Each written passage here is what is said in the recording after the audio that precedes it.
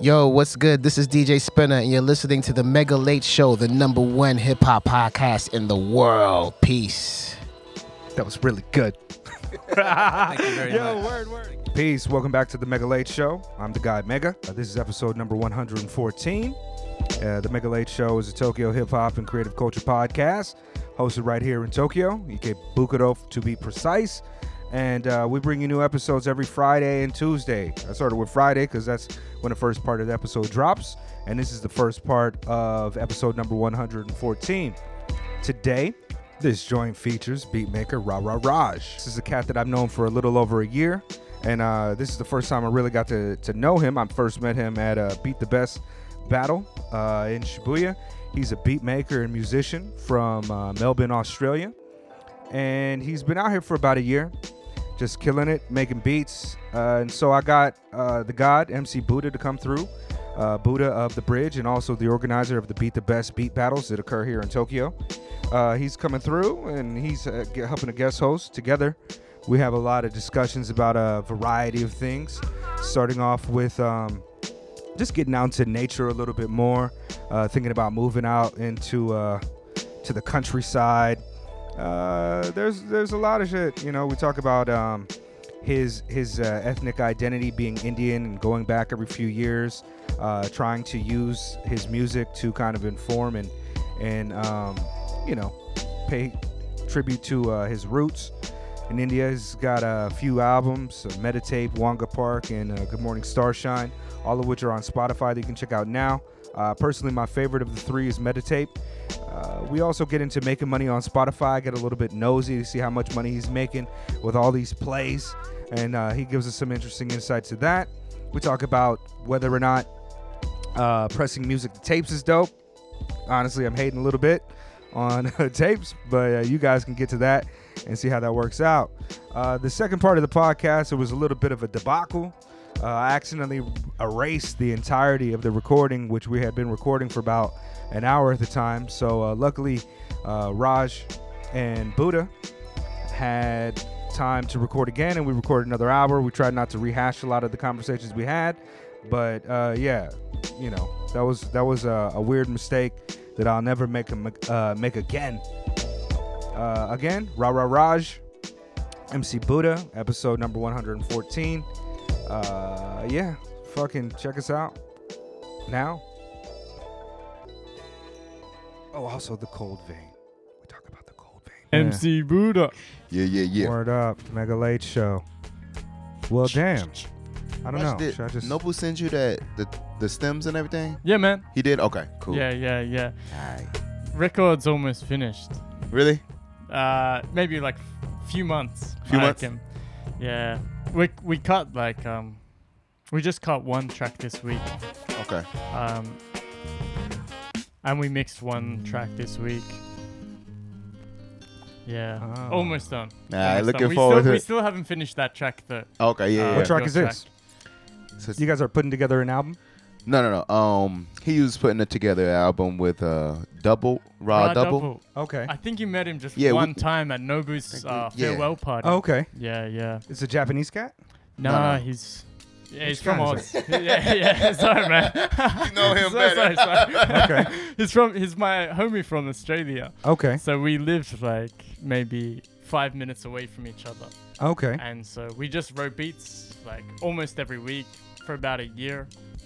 And then we were like, well, we might as well get a bunch of MCs to jump on. So we just got a bunch of features from dudes all over the world. And the Bridge is jumping on one track. Oh, Hey. dope. Yes.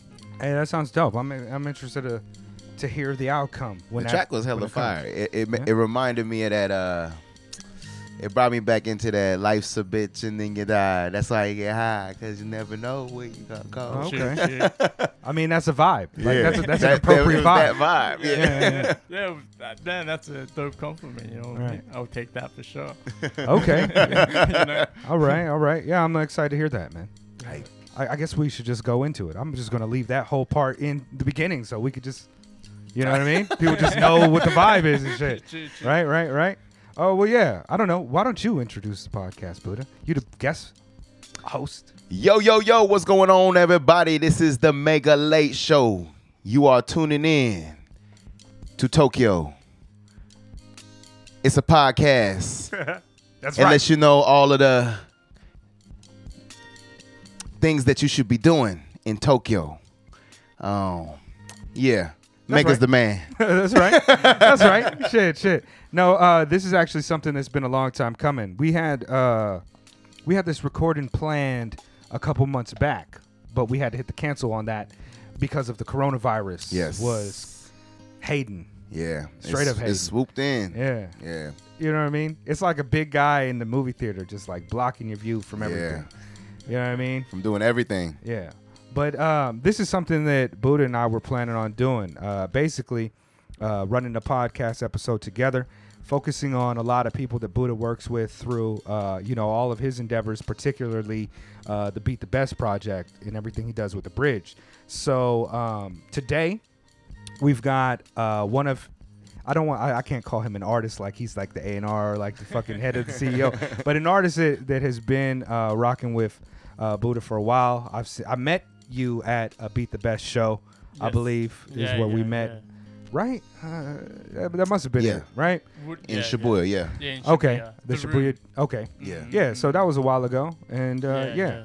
You know, I'm going to let people know what the podcast is. I've been doing these little intros in the beginning anyways, like talk about what we talked about. So yeah, but welcome to the podcast, man. Can you tell us what your name is and where you come from? Yeah, cheers, man. I'm happy to be here. So, I'm Rara Raj from Melbourne, Australia. And yeah, we met, I think it was probably about a year ago. Must have been, at yeah. the first Beat the Best that I kind of participated in. It wasn't at Batica? It might have been at Batika. I Oh, don't- no. It was actually, I think it was the room. Yeah. Okay. I think you Just were making sure. spinning that night. Okay, Yeah, maybe. yeah. Okay. That it was the same night I met Foundation then. Yeah, I think Okay. so. Yeah, I got the windows open in here. It's a vibe. You can pick up on that on the podcast and shit. You know what I mean? You can hear a little bit of outside. But yeah, keep it. Yeah. So yeah, we met it there. Yes, yeah. So I kind of participated as like a Contestant. contestant. Yeah, Yeah, yeah. So we had the 1 week, or it might have even been 1 month to make the 2 beats. I Oh, think. so you had 2 weeks to make Yeah. 2 beats? That's right. Yeah, Yeah. 2 weeks to make 2 beats, which is hella fun. And then I think you had just moved out here too, yeah, man. and it was like your first event. Mm. I was- Literally, yeah. No like, shit. I've been here for a month, I reckon, at that time. Right. Yeah. And then you had linked up with Killer Verse. Yeah. And Killer Teeth. That's my Yeah. dog. On the train, man. Because I knew Satoshi from Melbourne. and Okay. Satoshi knew who's Nihilism, who's a dope beat maker. But he knew Killer Verse, and we were just Right. catching the same train together. He's like, yeah, you should check out Beat the Best. I was like, cool. Yeah. And then I sure. just hit it up. So. Yeah, and then he hit me up and he was Yeah. like, "Hey, this is a beat maker I met. He's dope. You gotta check him out. He wants to do Beat the Best." I was like, "All right, cool." Word. Shout out to Killer Verse, man. Yeah. Oh, that's dope. That's real serendipitous too to just run across each other on the train. No shit. So you said you're from Australia, from Australia, Melbourne. Yeah. Can you say it again for me? Melbourne. You know, Americans want to say Melbourne. Yeah. Yeah, for Melbourne. Melbourne. But I was told it's like Melbourne. Melbourne. That's Melbourne. fine? Yeah, Melbourne. Okay. Yeah, there's a lot of there's a real rich art scene out there. That's where you grew up? Yeah. I grew up in Melbourne, and the music scene there's dope. Art scene's dope, music's dope. Yeah. You know, it was Brooklyn Terry. I don't know if you know who Brooklyn Terry is. Buddha, you know Terry. But Brooklyn Terry is he's kind of one of the primary cats that brought house dancing out here. He's a pioneer in the house dancing community. He's been doing it since the 80s. His crew, Elite Force, is world-renowned and world-known. They're absolute legends in it as pioneers.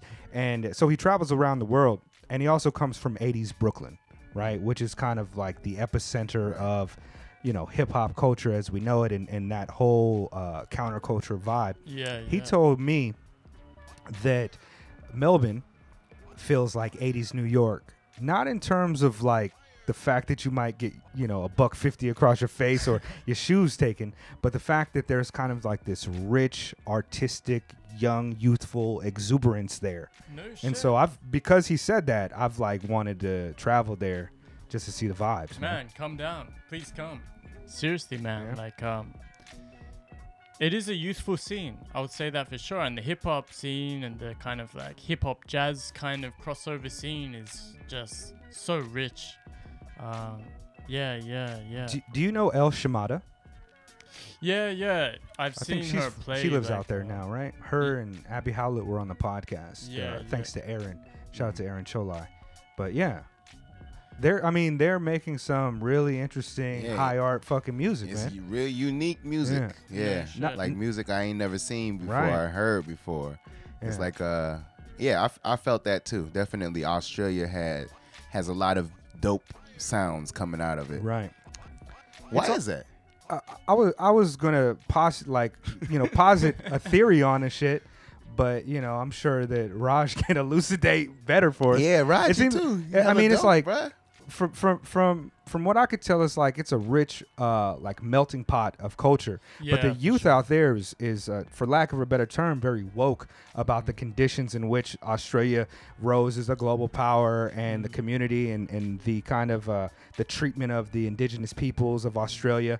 And with so many people coming there, it's become like this, I don't want to say a melting pot, but like a salad bowl where everybody Right. brings this weird piece of the puzzle and it just kind of grows. So they got a lot of people from the African community out there, a lot of people from, other Polynesian islands coming through, the white folks, obviously, Indian community, and all that shit, just making some really weird fucking dishes. Yo, I got a For question. sure. Based off of that. Australia was made like from indigenous people and prisoners, right? So originally it's the indigenous people for thousands of years. Uh-huh. And then like the English colonialists came. It was essentially a prison colony, a penal colony. So they kind of just brought all their prisoners from England, and that's how the kind of white settlement started. Okay. And that history is really short compared to the indigenous history, Right, from the right. land. But yeah.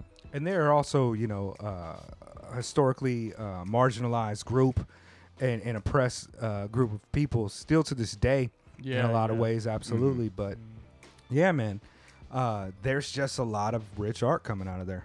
Yeah. How did you don't look like an indigenous Australian person, and you don't look like your parents might have been like white criminals. Yeah. Where you come from, Doc? Well, my father's from India, from near Kolkata. So I was actually born in West Bengal. And my mom's actually white Australian, She's half Italian, half kind of like Caucasian, English kind of. So a bit of a mix of cultures, Yeah. Okay. Do you remember your time that you spent? You said Calcutta? Yeah. Nah, I was so young when I moved to Australia. I mean, I've been back a couple times, and I love India. I would like to go back to live for some kind of time in the future, but yeah. How does that work? Or do you have like a dual citizenship? Can you just bounce over there and just live? Yeah, because my father's Indian, so I can get a dual citizenship, and so I could live over there without needing a visa or anything.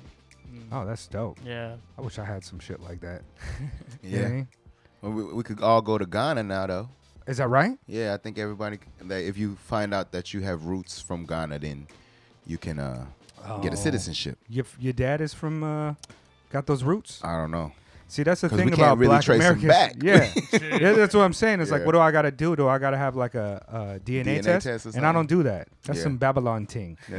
I'm not, you know what I mean? I'm not giving up the blood for them to go ahead and just For real? put it. I mean, they already got all my other information, so I shouldn't really be tripping. You know what I mean? They got the dick pics. They got all types of fucking messages I done sent. Yeah, my fingerprints and everything from Right, unlocking right. my phone. But yeah, I just feel like I don't want to give them no blood.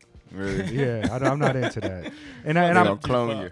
to be quite honest, I'm not really too concerned about seeing my ancestral roots in terms of DNA in the first place. Like, I know a short history where my father's people come from, and a short history of my mother's people come from, and I know how the Spaniards was in the Philippines and the Germans and all types of motherfuckers in the Philippines, and I know exactly how that shit happened in the United States with the the triangle trade and all that. So I'm just not.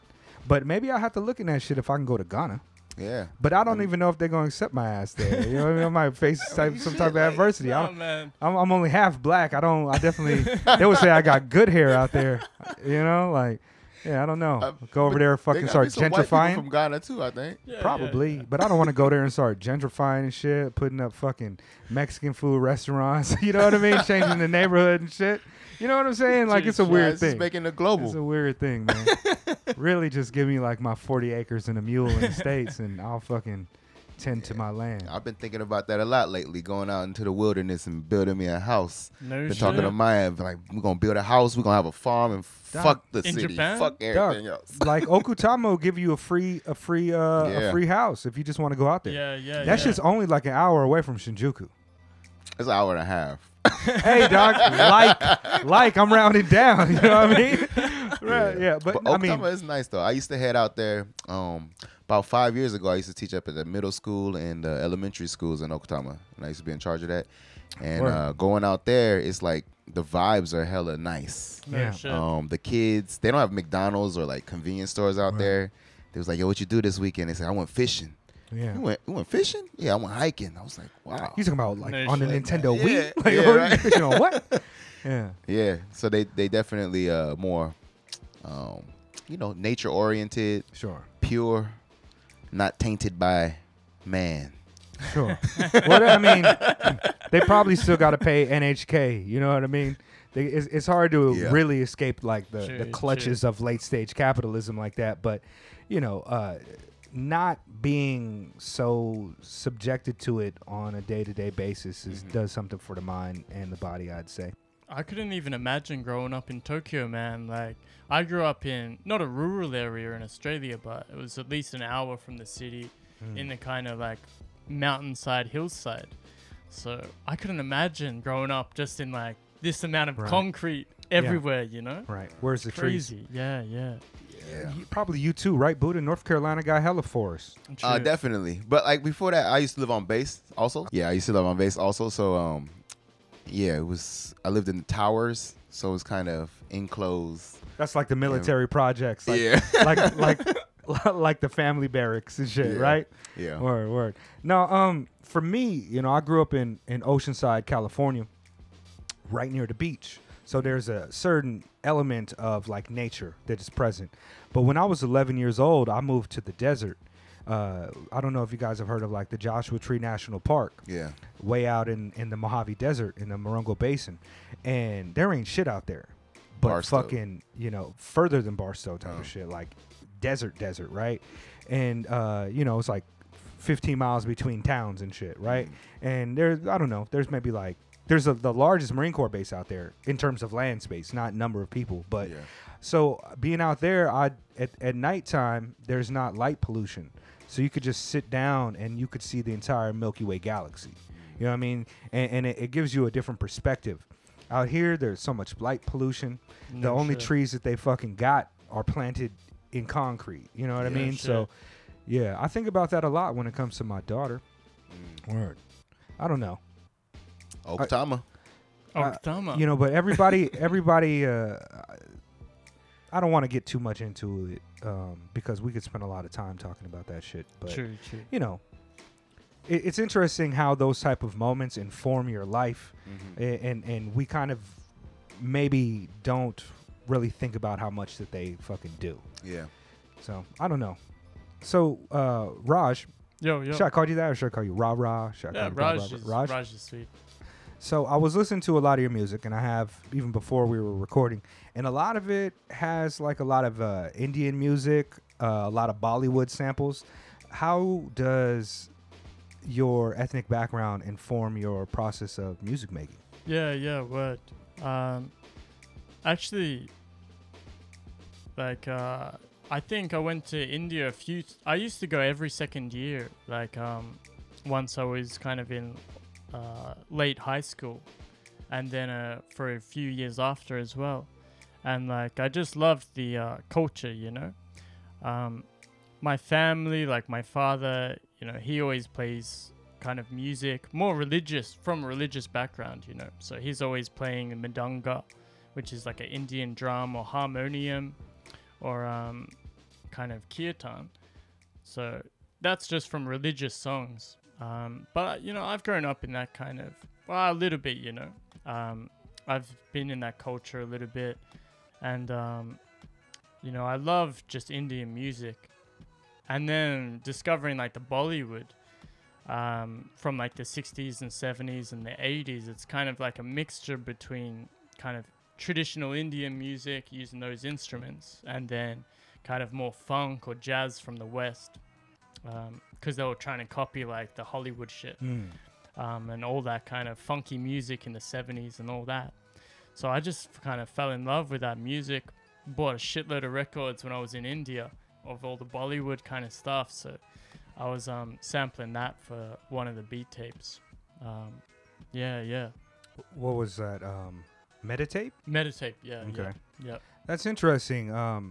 I have to admit that I'm not too familiar with a lot of like the cultural nuances and the history of India and how it's, you know, I don't know, developed and separated and shit like that. But my experiences with it come from like Mad Lib, Medicine Show, tapes, and as a you know, I used to dig too. You come across some shit that looks Indian, but then it's got like Shaft cover, like a cover of a Shaft, like the Shaft theme, but by Indian artists and Indian instruments. Like all that shit is really dope. For sure. You just would grab hella records while you're out there?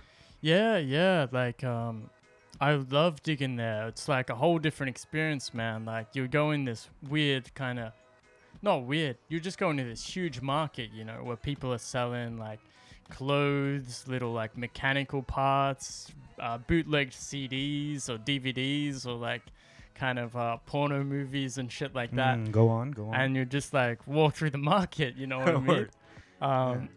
And then there would just be this one record store, you know, in this weird ass place.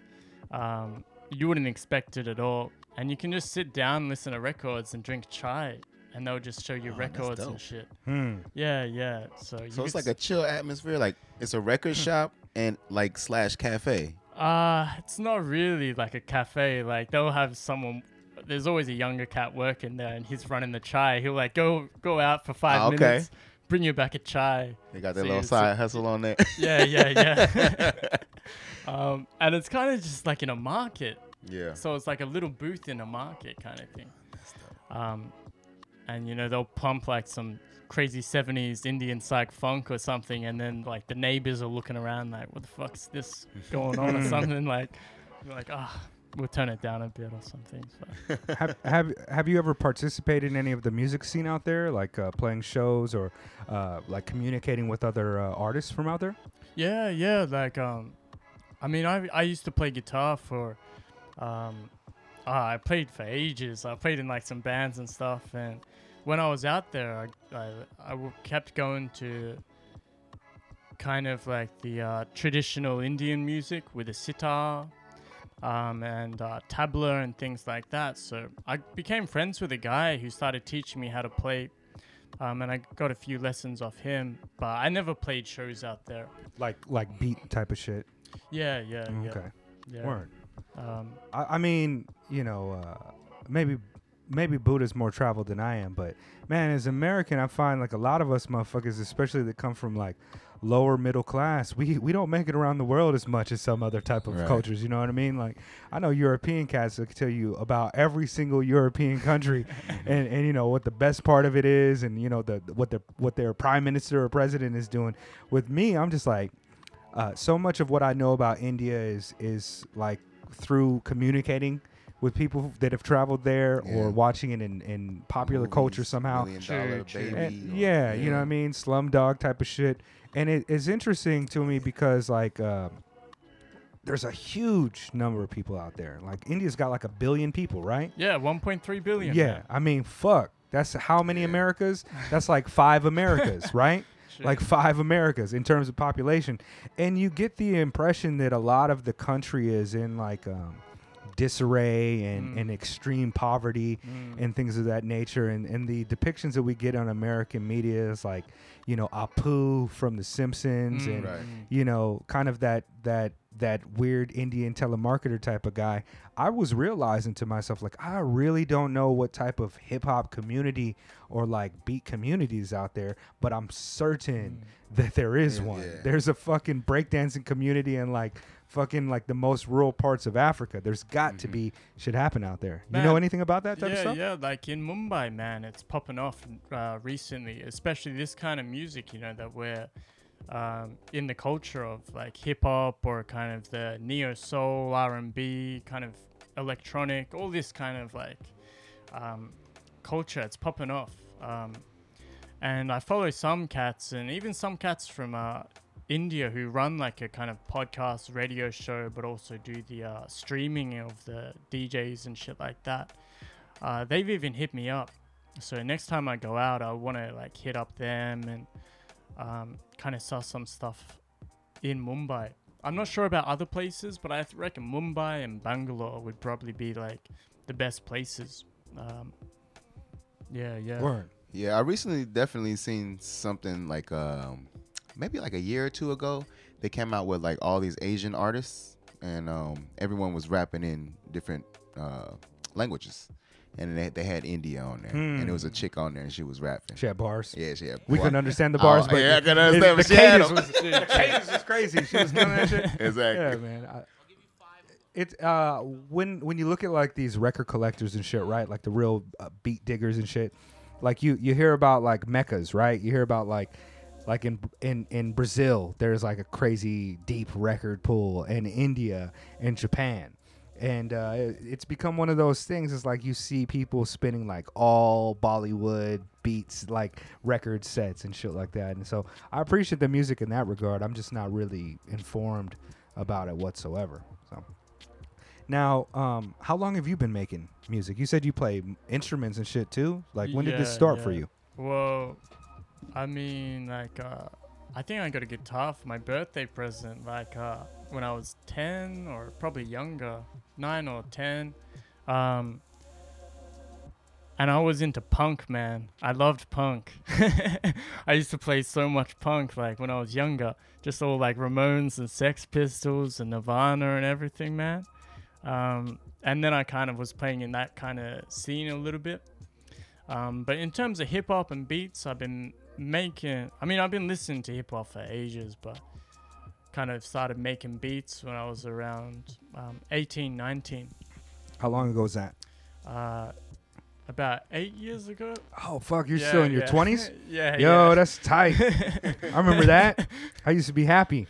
No, I'm just kidding. But, yeah, that's okay. So only 8 years. Yeah.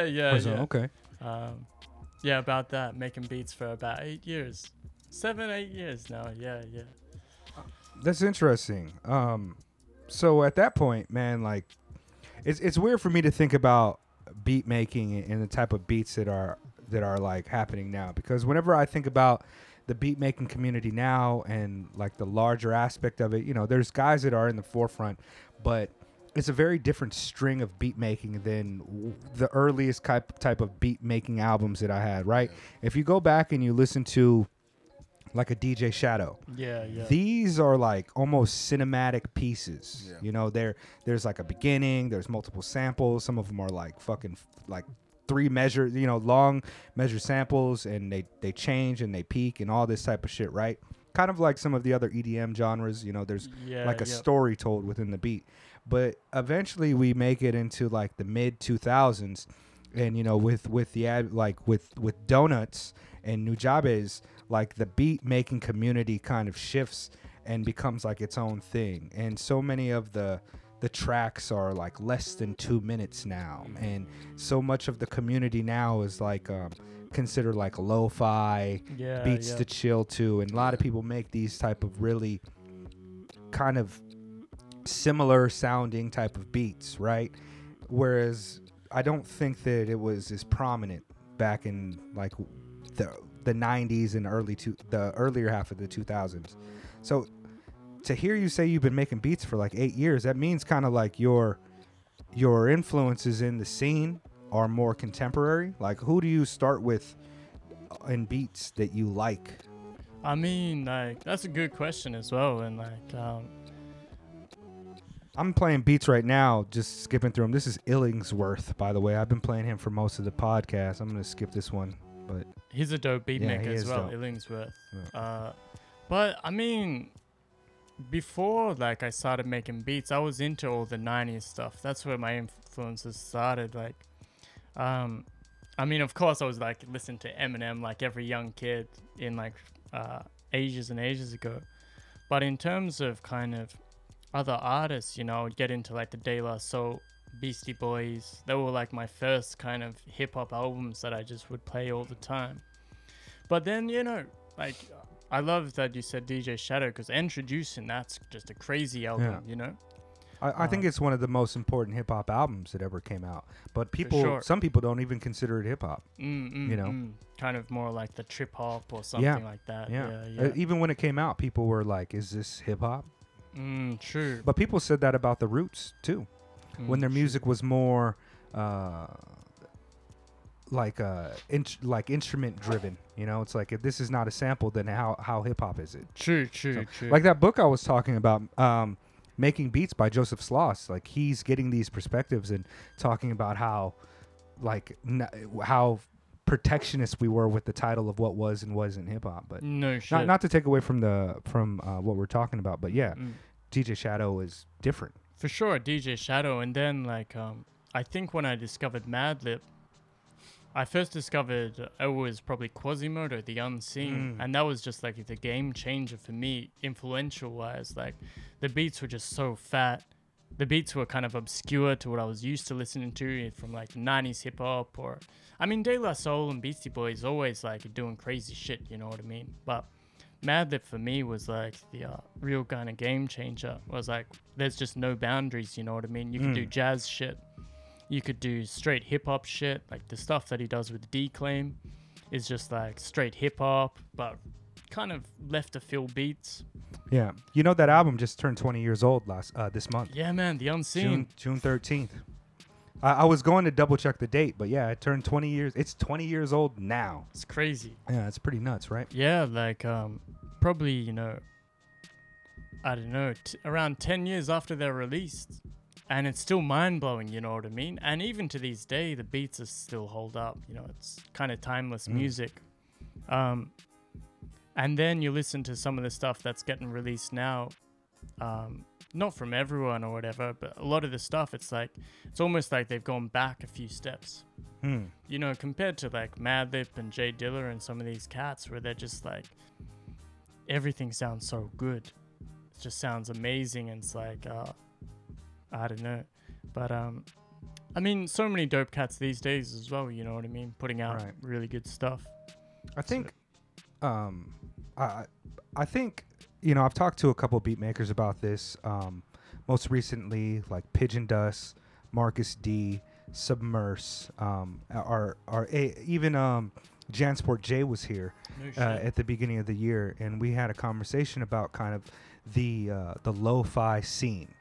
And quite a few of them, you know, I won't say anything in attribute to any of them in particular. I don't want to fuck up their words, but it seemed to me a lot of them felt as though a lot of the music that was coming out under this umbrella was formulaic, derivative, not very thoughtful, and kind of just easy to make type of stuff. Whereas there is a little bit more of creativity and experimenting that happens with some of the bigger names. And when I think about that, like, yo, this person that you like so much was making a bunch of weird ass shit and trying a bunch of weird shit. Why are you just trying to copy them instead of taking like their ethos of creativity and applying that to your direction? So I don't know. What are your thoughts on I imagine I was looking at your Spotify, and you get like, it says like 40-some thousand plays a month as an artist, right? Which is fucking dope. That's fucking Congratulations. weird, It's not weird because it speaks to your talent. You know what I mean? Like, obviously you're dope.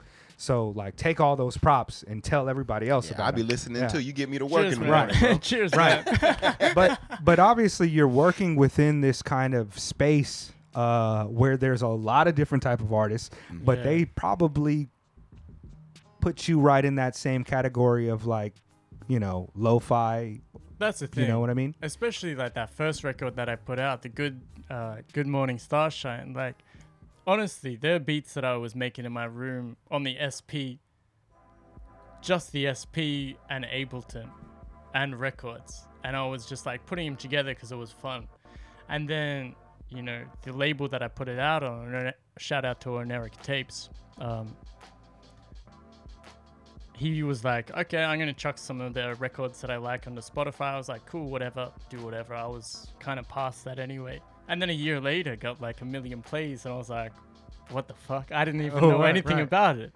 And then it's kind of cool, but at the same time, it is just kind of in the lo-fi playlists and whatever.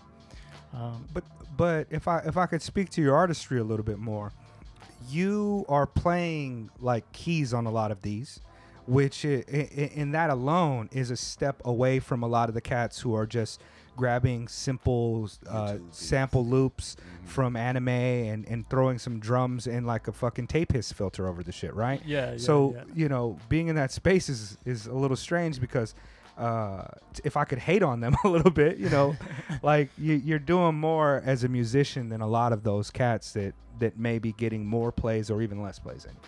Yeah. How do you try to, or do you even try to make yourself stand out? Is that something that's going on in your head as you're, making your art? Definitely not before, man. Like before it was just making what I feel. Like if it was kind of cool, I would just try to make it. And not putting so much thought into it. These days, I've really been trying to kind of refine a sound and getting like a good music before I release something. Still making beats every day, but just kind of only picking like 10% or 20% or a select few beats that I'll kind of show and release. And I'm kind of working on stuff now, so yeah. And it is kind of playing a bit more keys and bass lines and all that kind of shit, which is cool, but just whatever I'm feeling. When's the last time it looked like the last album that you came out was like 2 years ago. Is that, or at least on Spotify, or maybe last year, 2019? Last year. Yeah, maybe last year, yeah. Oh, okay, Wonga Park. Wonga Park, yeah. Okay. And that record, man, I made in I made the beats in the span of 2 months, I think. And they're all just literally a sample and drums. Sometimes a bass line. Really, really simple, stripped back shit. But it was just kind of like a short period of time, making beats every day. And then at the end of it, I'll just put it out. And that was it. Yeah.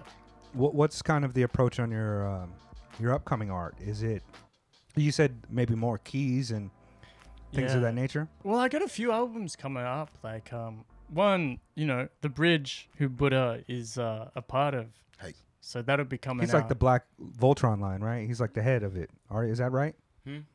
Buddha's he's the head of the Bridge Voltron. Is that true? Oh, nah, we all together, man. Oh, okay. It's a bridge. He said, "Ain't no head on the bridge. Dog. There's a fulcrum. There's yeah." But yeah. I mean, that'll be dope. That's a compilation record kind of thing with all the different artists. So that's completely different approach with the homie Ra Double. So all the beats on that were made on the MPC.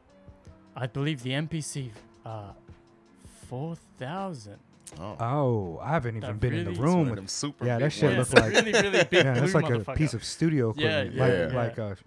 Yeah. That goes next to the fucking 48 track mix board type of shit. Yeah, that yeah. motherfucker is like it looked like an old ass computer, and they're big as fuck. Word. So that's completely different to my beats because it was made with Ra Double, both of our flavors, and then all the MCs. So I'm looking forward to that. That should be cool. And then I got like a follow up to Good Morning Starshine. I'm just gonna call it Good Night Sunshine, and that'll be more kind of lo-fi shit, but more refined, you know. My mixing's a lot better, so it'll be more refined. And then I'm working on like kind of more of a hi-fi. I'm just gonna try to go for as hi-fi sound as possible for like the next kind of solo release. By hi-fi, does that mean you're going to be working with like a larger recording studio and getting it mastered by professionals, so to speak? Well, I'm gonna try to get it mastered by professionals for sure, but still just working in my home studio, Word. you know. Still working off records, just because that's the way I do shit, and that's like Word. what I know, you know. So There's a lot of bullshit when it comes to mastering. Do you know Dallinger? D. Dallinger? He's a beat maker out here. Kind of, he plays a lot for like 90 BPM only, and a lot of those cats. no shit. He's a good homie of mine. In fact, you know, we work together. But he had his album, one of his last album, came out through Cold Busted, right? The label Cold Busted, right? Like he has this idea for mastering, and one of the quick ways that people get their shit mastered nowadays is they upload it to this website and that fucking masters it for them, right? Yeah. It just takes like frequencies like and it shoots it back out without any like actual like listener, like a professional ear to do it. It's like an algorithm that does this shit, right? And then they also have people that actually master your shit off of like Fiverr. You know, you give them like $60, they master it, they fucking spend like an hour on the shit, and it's like boom, it sounds fine, but it's not like, you know, a professional, somebody who's been doing it for a while. And not to say that Cold Busted was doing any of those type of things or Dallinger had something, but he was just telling me about the process of mastering music. And this is where he gave me a bunch of that information. It sounds like a fucking pain in the ass. Do you usually master your own shit, or? I mean, if I'm just gonna release it online, for sure. Yeah, Word. yeah. Like, especially last year, I was learning how to mix and how to master. That's one thing that I wanted to learn. So, in terms of music, I wasn't releasing a lot of shit. Well, I released those beat tapes, but they were kind of written before. So I was just learning how to mix and master last year, because so much bullshit's going into it if you're sending it to like I don't know, if you're just gonna release it online, I feel like you can do it yourself, and something that you should learn. So as a producer, so I just kind of learned how to do that last year. Yeah. I think that's good that you're learning that, because definitely throughout the years of, you know, recording and trying to get my stuff mixed and mastered, I've went through many different people, and I mean, shout out to all the people, and not to, you know, discard the people, but it's always something missing. It's always like, it's not to your ear. It doesn't match with your ear because you're not doing it. True. That's how I feel like, you know, it's definitely a good to damn study up on mixing and mastering and trying to do that shit yourself. Yeah. I got a lot of respect for people who are like their own fucking art house too. You know what I mean? Like back in the days, I would love MCs who were the producers, the DJ. Like they would do the scratch, they'd produce the beats, they'd rap that shit, and it's just like, this is kind of like a single solitary expression of one person's art. Even if it's like weird shit that I might not love, it's just like, yo, that's dope that Blueprint put out, you know, he did everything on this except for like the cover art. That was like the homie. But like Buck 65, it's like, yo, all of these samples and all that shit is put together by him. I kind of just like that. No shit. And that's the thing. Do it yourself, man. These days, man. Do it yourself, and just like doesn't matter if you're not so good at one thing or another. But DIY, man. That's the way to do it. Yeah. Go ahead and put on some of your beats while we're doing it. This is off of Meditape. CC, is it like Calcutta to Melbourne? Yeah. Okay. The airports? Yeah. All Calcutta right, to Melbourne. Yeah, so I'm just going to play a couple of beats that you made and shit while I figure out where else to go in this conversation. Did you guys, oh, wait. I feel like I got something coming up. Let's listen to this for a second.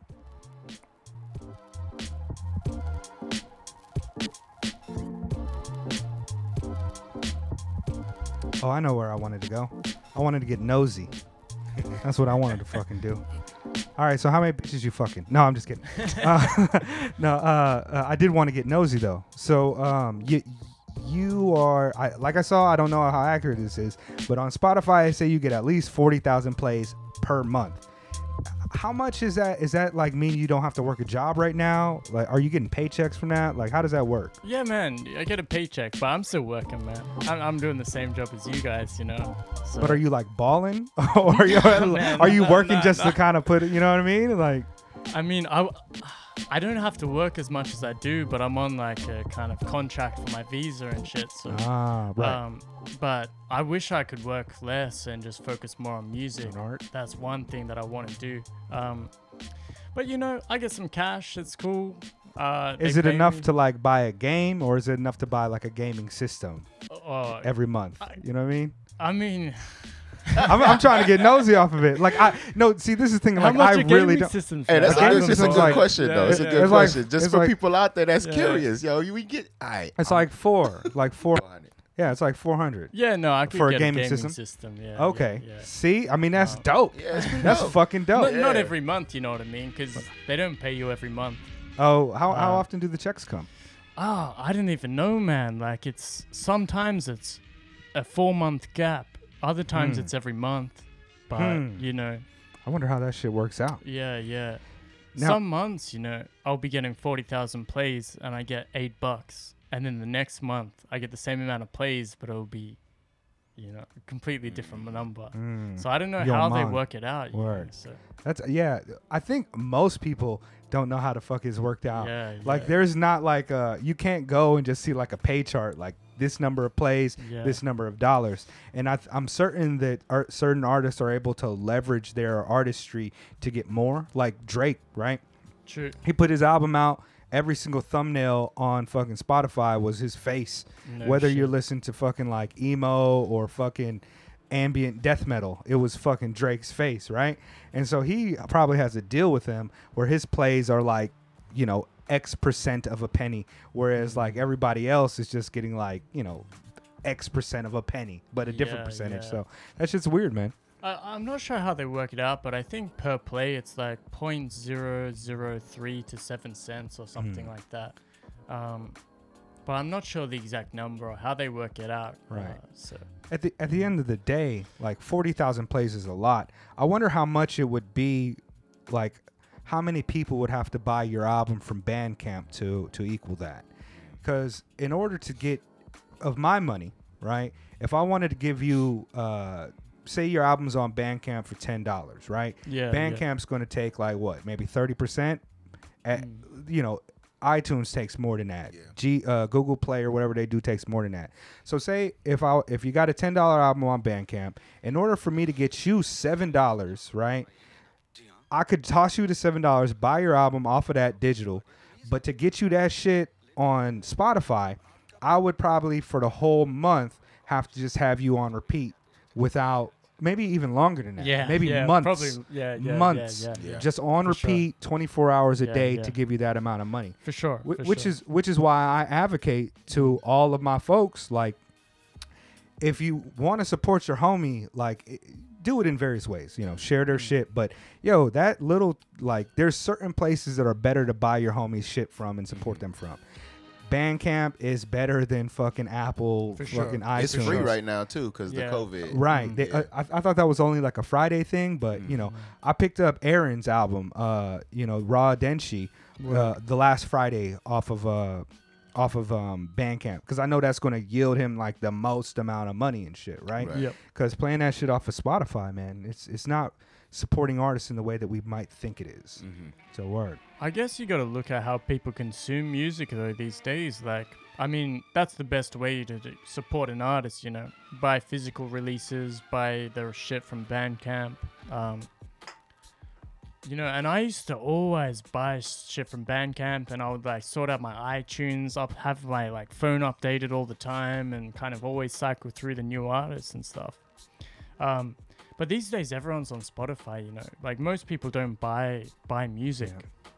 They just pay for the subscription and listen to music, which is cool. You know, if that's how people are consuming music, it's convenient for them. That's cool. But you know, as you said, if you really want to support your homies, support a musician. The way to do it is buy their shit from Bandcamp. Or, I'm all for, like, I tell people, like, think of somebody, J. Cole, Kendrick Lamar, Earth Gang, you know, cats like that. I'm like, yo, don't buy none of their shit. Don't buy none of their shit. If you got $10 to put on some shit, put that shit directly in the pockets of an independent artist who doesn't have that machine backing, doesn't have those people backing. Those motherfuckers, Earth Gang is getting millions of plays a month, shit. dog. Yeah. And they touring, they doing, as artists, you know, they deserve every penny that they make. But as a consumer, I kind of want to contribute to something else. I want to contribute to my local community, and I want to contribute to artists who are not in my local community that I support. So when Jansport J come out with some shit, I'm rocking with him. You know what I mean? Because he's also making an art that isn't going to end up on a chill beats to fucking give your homie back massages to. You know what I mean? His shit ain't making it to that playlist. And it's not making it on the top, you know, the Billboard top 40 rap shit either, or even underground rap shit either. So I'd rather put that money in Jansport's pocket. Right. So it's a weird thing, you know. I low key hate myself for like eventually jumping on to Spotify. When G Amazawa was here, I was telling him, I was like, yeah, man, I don't fuck Spotify. He's like, what are you talking about? Why? And I try to explain to him that, like, I'd rather steal, download music from people that like Kendrick or whoever, and then put my little dollar into his pocket when I can. Instead, recently I've been spending $9 a month for Spotify, and I'm having a hard time. Well, I still support my artists and shit, but less, because that $9 is going directly into Spotify. Yo, you're supposed to just make new email accounts so you can just bounce off and just get the 3-month subscriptions, bro. Yeah. I need just to start make doing new that. Gmails. You know, one of I the don't things be that doing got that though. it got easy for me because, like, Late used to DJ this motherfucker, right? Yeah. So I didn't have to think about the musical bed at all. But now I just put together instrumental playlists, and that's the musical bed. And it's easiest for me to do that on Spotify. I could do it on YouTube, but every couple of minutes we're going to hear a fucking commercial break come in for my you know, shit that I've been Googling. You know what I mean? So it's like, it's going to come up with like a fucking, you know, different type of cheeseburger or some shit happened in Japan. So I don't know, man. Consumption's weird.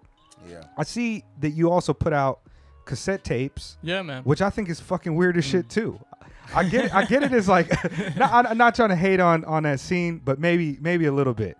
Here's my rationale though. Yeah. Right. All right. So you buy a tape.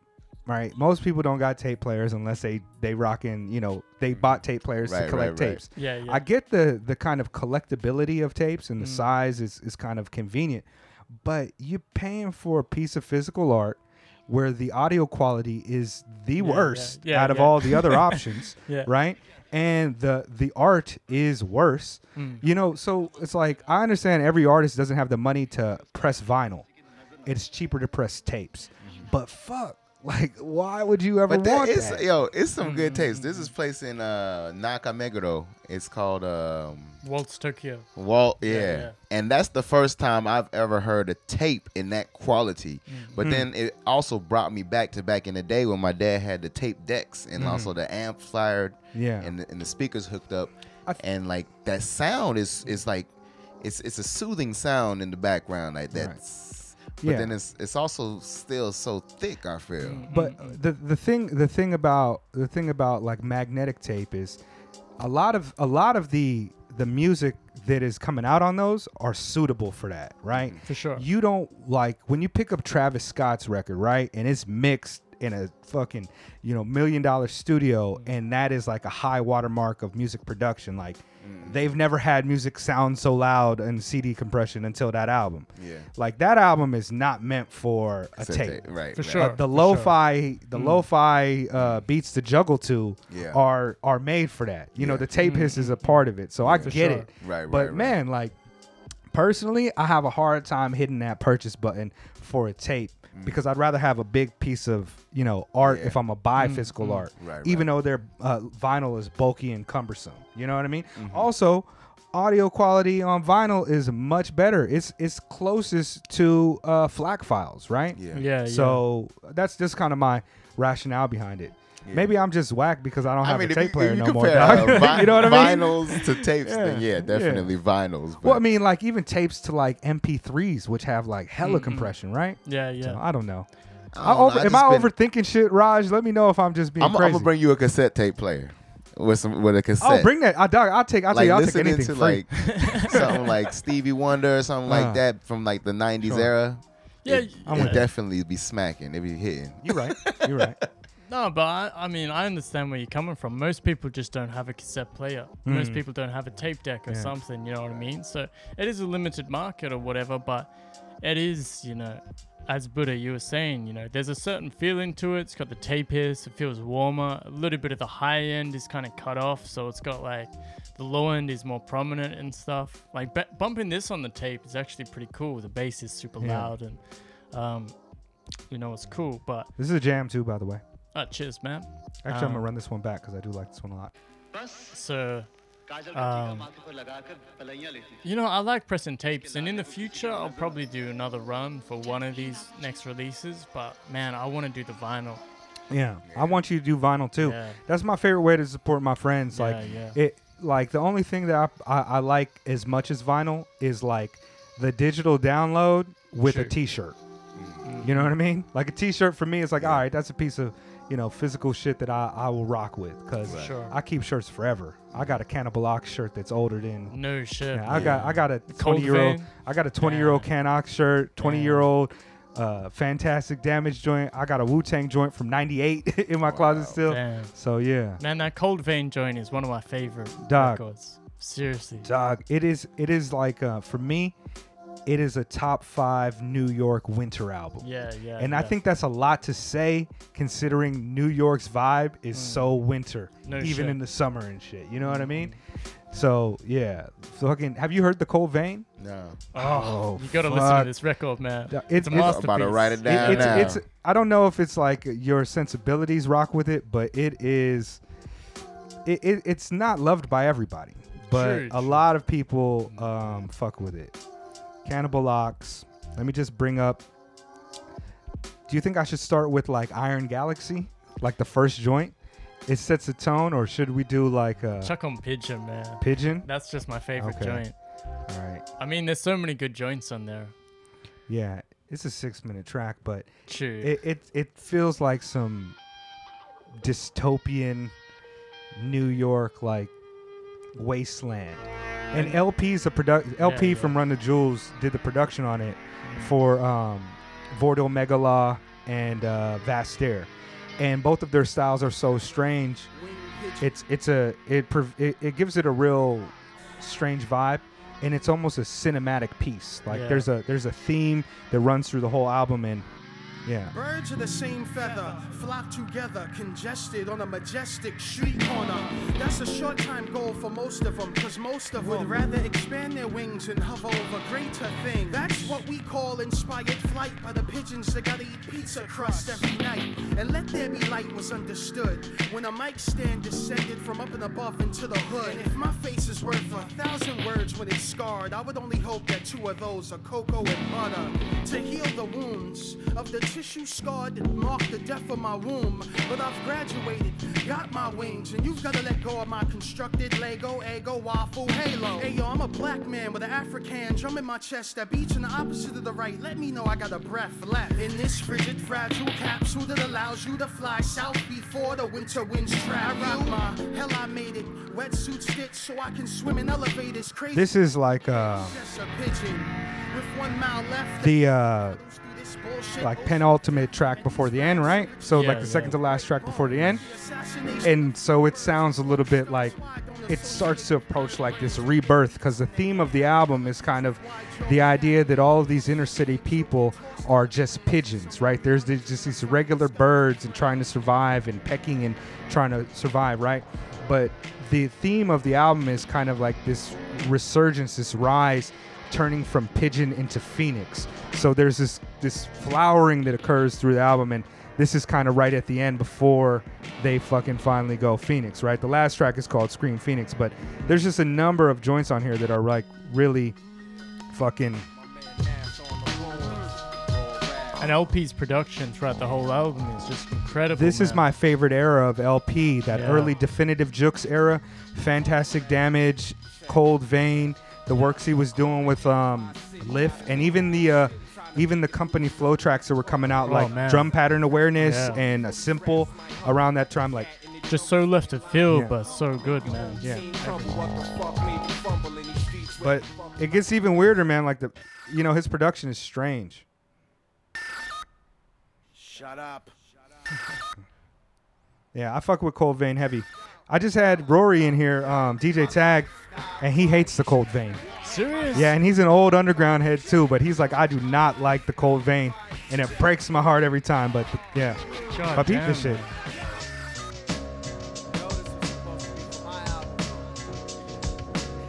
LP's production on this shit is crazy, man. There'd be like fucking 10 samples going off at once, like in the building. Hold on. What is that fucking? Is it Vane that's got that crazy Vordo verse that ends? Hold on. Yeah. You fuck with these beats, Buddha? Yeah, Oh yeah, winter shit. it's though. very unique. Yeah. All of the shit is Yeah. kind of. I want to make sure that it's supposed to be it's supposed to be hearing like this, right? It's supposed to be what? It's supposed to be a little airy. Yeah. Yeah, okay. Maybe Alright. it's your headphones and It shit might too, be though. my headphones. Hold on.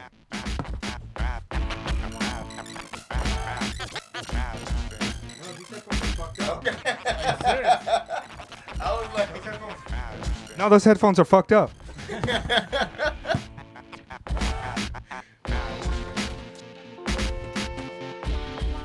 Yo, I ain't superstitious, but these niggas is nice. You over here trying to convince Buddha some shit is dope, and he's just like, he can't hear the shit. Those headphones are fucked up.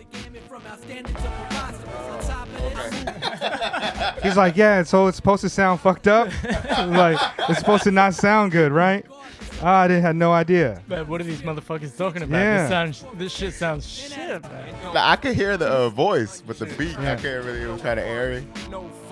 Yeah, that shit is hella different. Yeah. Yeah. Anyways, enough of the fucking Cold Vein. I'm sorry. Like, I just was happy somebody was here to talk about it and shit. Word. It's unusual that happens, man. So, word. Back to some of your beats. Meditate. Cool. Word. Yeah, we're almost done with like the first half and shit. I think we've got almost about an hour, especially with that Cold Vein kind of. Interlude. Yeah. Cool. I don't know. There's so much music that came out that time. Like just talking about the beats on Quasimodo, the Unseen. So many of those joints are just super fire. So, yeah, I don't know. Where were we at? Do you have some more questions for Raj? I do. I got a question. The first time I saw you doing a beat live, you were actually playing out the bass line or the melodies and whatnot, and it actually like threw me off because I ain't never seen nobody do that in a beat live before. It's always just somebody on the SP404 twisting knobs. And when you were doing that, I was like, wow, that kind of sets him apart from a lot of people that I'm like, making beats with. And I'm like, damn, this guy knows music. Like, how to play that shit. we were talking about that before you came in, Buddha. Yeah, we were. Oh. actually. We're a couple of the beat makers out here. What I was talking about was the amount of beat shows that I went to last year. And it was more about like the type of beats that are being played and the fact that a lot of it is not really live beat because all they're doing is triggering samples and maybe hitting an effects knob here or there. There's not live finger drumming or playing the keys, and that's kind of something that is less immediate about a live performance. And so I think it's dope when a motherfucker pull out a keyboard and actually plays a melody or a bass line behind it, and that just doesn't happen so much out here. Right. So I don't remember watching your performance. I might have been downstairs if you were performing, or I might have been somewhere. No, this was when you were performing. Yeah, when I saw this, it was a different place. It was, It when was, I first met him, I think. Bar Chiki. In Kichijoji? In Kichijoji, yeah, which is a dope Fucking place. million Yeah. bars out here, Yeah, or at least there were. Oh, No That's idea true, what the that's fuck true, is gonna yeah, look like yeah, after we yeah. come out of this. But this Yeah. joint's still running, and like a Is it homie. Bar Cheeky? Bar Chiki. Yeah. Chiki. Top tier name. Yeah, man. Yeah. And a homie's got like a monthly residency there called Back to the Fever. And it's like a DJ night, but they'll get artists down and stuff like that. So That was dope. I've done a few shows here where I'm playing the keys as well, but it's mostly just hitting buttons when I'm doing like a beat live. But I gotta make like a new set that I'm satisfied with, where I can like bring other gear and have a more interactive and shit, more interesting, you know what I mean? I think definitely we gonna be growing out of these soon. For sure, I wasn't really, like I said, I lived in Texas for a long time before I came out here. So I didn't really know about like this 404 centric beat scene movement. When I came out here, I thought people were predominantly using the 404 because it's travel size, right? Bringing a fucking full-size MPC 2000 is a little bit more cumbersome riding that hour train trip. So I thought it was just for that reason. But apparently a lot of it is more than just the convenience of it. It's also become kind of a, I don't know, like a requirement, almost like like something that people think that they need to produce or perform. So it's definitely become a standard, especially with like the kind of lo-fi music kind of coming more to popularity and shit. But you know, we've me and Rod Double, we brought a 4000 MPC 4000 to a gig before. That fucking spaceship. And what did you just carry it on your back like a Ninja Turtle shell? Pretty much, yeah. What the fuck? But you know, we ain't bringing that shit to a show. Like SP404 or 33, they're tiny. Check them in a backpack, set them up, and bam, hit some buttons, play some beats. So, you know, with the 4000, it's cool. You got so much more control. You can literally control every single track, drop things out, finger drum, start playing different samples, everything. It's dope. Yeah. But you're not bringing it to every show. Sure. You know, so. I've seen a couple cats using other pieces of equipment. I've seen people with the what is it, Ryman Gaijin. Ryman uses sometimes he'll have his MPC, what is it, the MPC Live, the new small joint, or other shit. And I'm genuinely surprised that more people aren't fucking with shit like that. When Jansport J was out here, he was using a DJ controller, and he was just like, people used to be like, yo, what the fuck are you, where's your 404 type of shit? And he's just like, yo, I could do everything that can do on this plus more. You know what I mean? And I have control to do all types of shit. So but he said that people were legit like, yo, what the fuck are you doing? Like as if hip hop is like a certain hat, you know what I mean, and a certain shirt, and any deviation of that is strange. So, but then it is like, back in the day, Madlib did come out and say like, you got to use hardware. You got to use it. He fucked up my whole shit, to be honest with you. And then like it was a couple weeks ago, a month ago, he came out and said, you know what, I made that last joint on my iPhone. You know what I mean? He's making shit. On iPad Pro and shit. Man. Well, the reason I say he fucked me up is because I did hear that interview in the early 2000s where he's like, I use all hardware. I don't sequence or do anything on a computer. Everything is all hardware. And so I was like, and back then it was like, in order to fucking even get shit on a computer, you needed an M-Box or some type of interface that did that. And that, what is that? I already spent $1,000 on my MPC. Now I got to spend another $5 and then another $5 for the program. So it was just like, fuck it. I was making all my shit and sequencing it on a Tascam fucking tape 4-track or a BR-864 but digital 8-track. But that was also standard the way you was supposed to do it. If you was doing it a different way, you was whack. This is like pre-Pro Tools, where Pro Tools became the standard. That's when it was becoming that. But Madlib was not on that wave, and I was like, well, Madlib's doper than fucking Just Blaze. So I'm just gonna, you know what I mean? Like, Madlib's iller than RZA right now, so I'm just gonna, you know what I mean? And that was my whole, and that's why I really don't have any of my old music.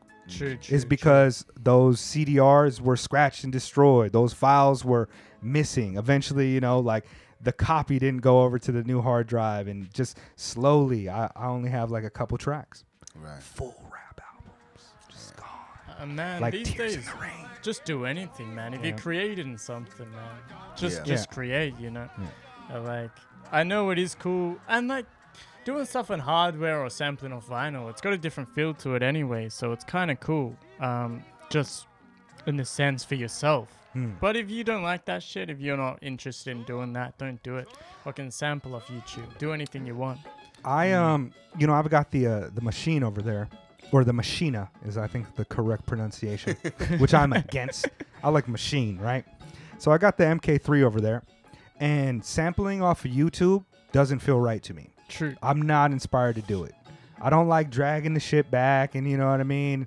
Like, I like the needle drop and finding something a little strange. And I like manipulating the vinyl to see if I want it to come in a little different. So, yeah, I need to go digging. Who wants to go digging, man? I'm down. Man, I'm keen. Let's go. I haven't gone digging in months, actually. Let's set it up, man. Because Corona, we Right, need gloves. I told you I got that Spray. stimulus. I got my stimulus shit. I'll buy a hazmat suit. We can go anywhere. You know what I mean? Let's go to India. Yeah. I mean, we just So I'm all for that shit, man. We should go digging sometime soon because Sure. I've noticed that is a limitation for me in the creative process. Like sampling from YouTube just doesn't feel. It doesn't inspire me. Yeah. All right. Well, shit, man. We still got another half of the podcast to record. We've been recording for about an hour right now. The next part, we're going to go into more of his music, some of the equipment that he's using, some questions like that. We've got some musical shares. We're going to each share a track that we just like right now, and we're also going to play a song that reminds us of summer, that feels like summer. And it's crazy because today kind of feels like not summer. It's a cold vein type of day. You know what I mean? Shit. It's a rainy, kind of cloudy, overcast type of day. But we are going to persevere and tune into that part of the episode in just a few days. It comes out Tuesday. If you're listening to this as it dropped right on that Friday. Let's go ahead and do some social media information. Let's start with the co-host today, Buddha. Yes, you could check me out on IG, Facebook, all of them good sites. Type in MC Buddha, BOODAH, and yes, let's become friends. Yeah. We've got him on several different episodes. He was recently on a phone call joint the Late put together a couple weeks back. That's him and his wife and singer Maya Hatch.